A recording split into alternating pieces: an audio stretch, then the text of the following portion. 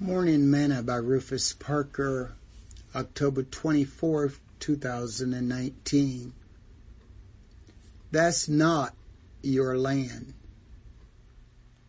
The earth is the Lord's, and the fullness thereof, the world, and they that dwell therein.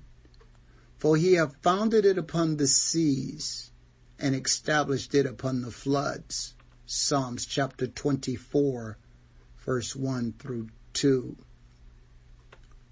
Today's morsel. The whole world belongs to God. He is the creator of heaven and the earth, and therefore it is his. It belonged to him in a sense somewhat similar to our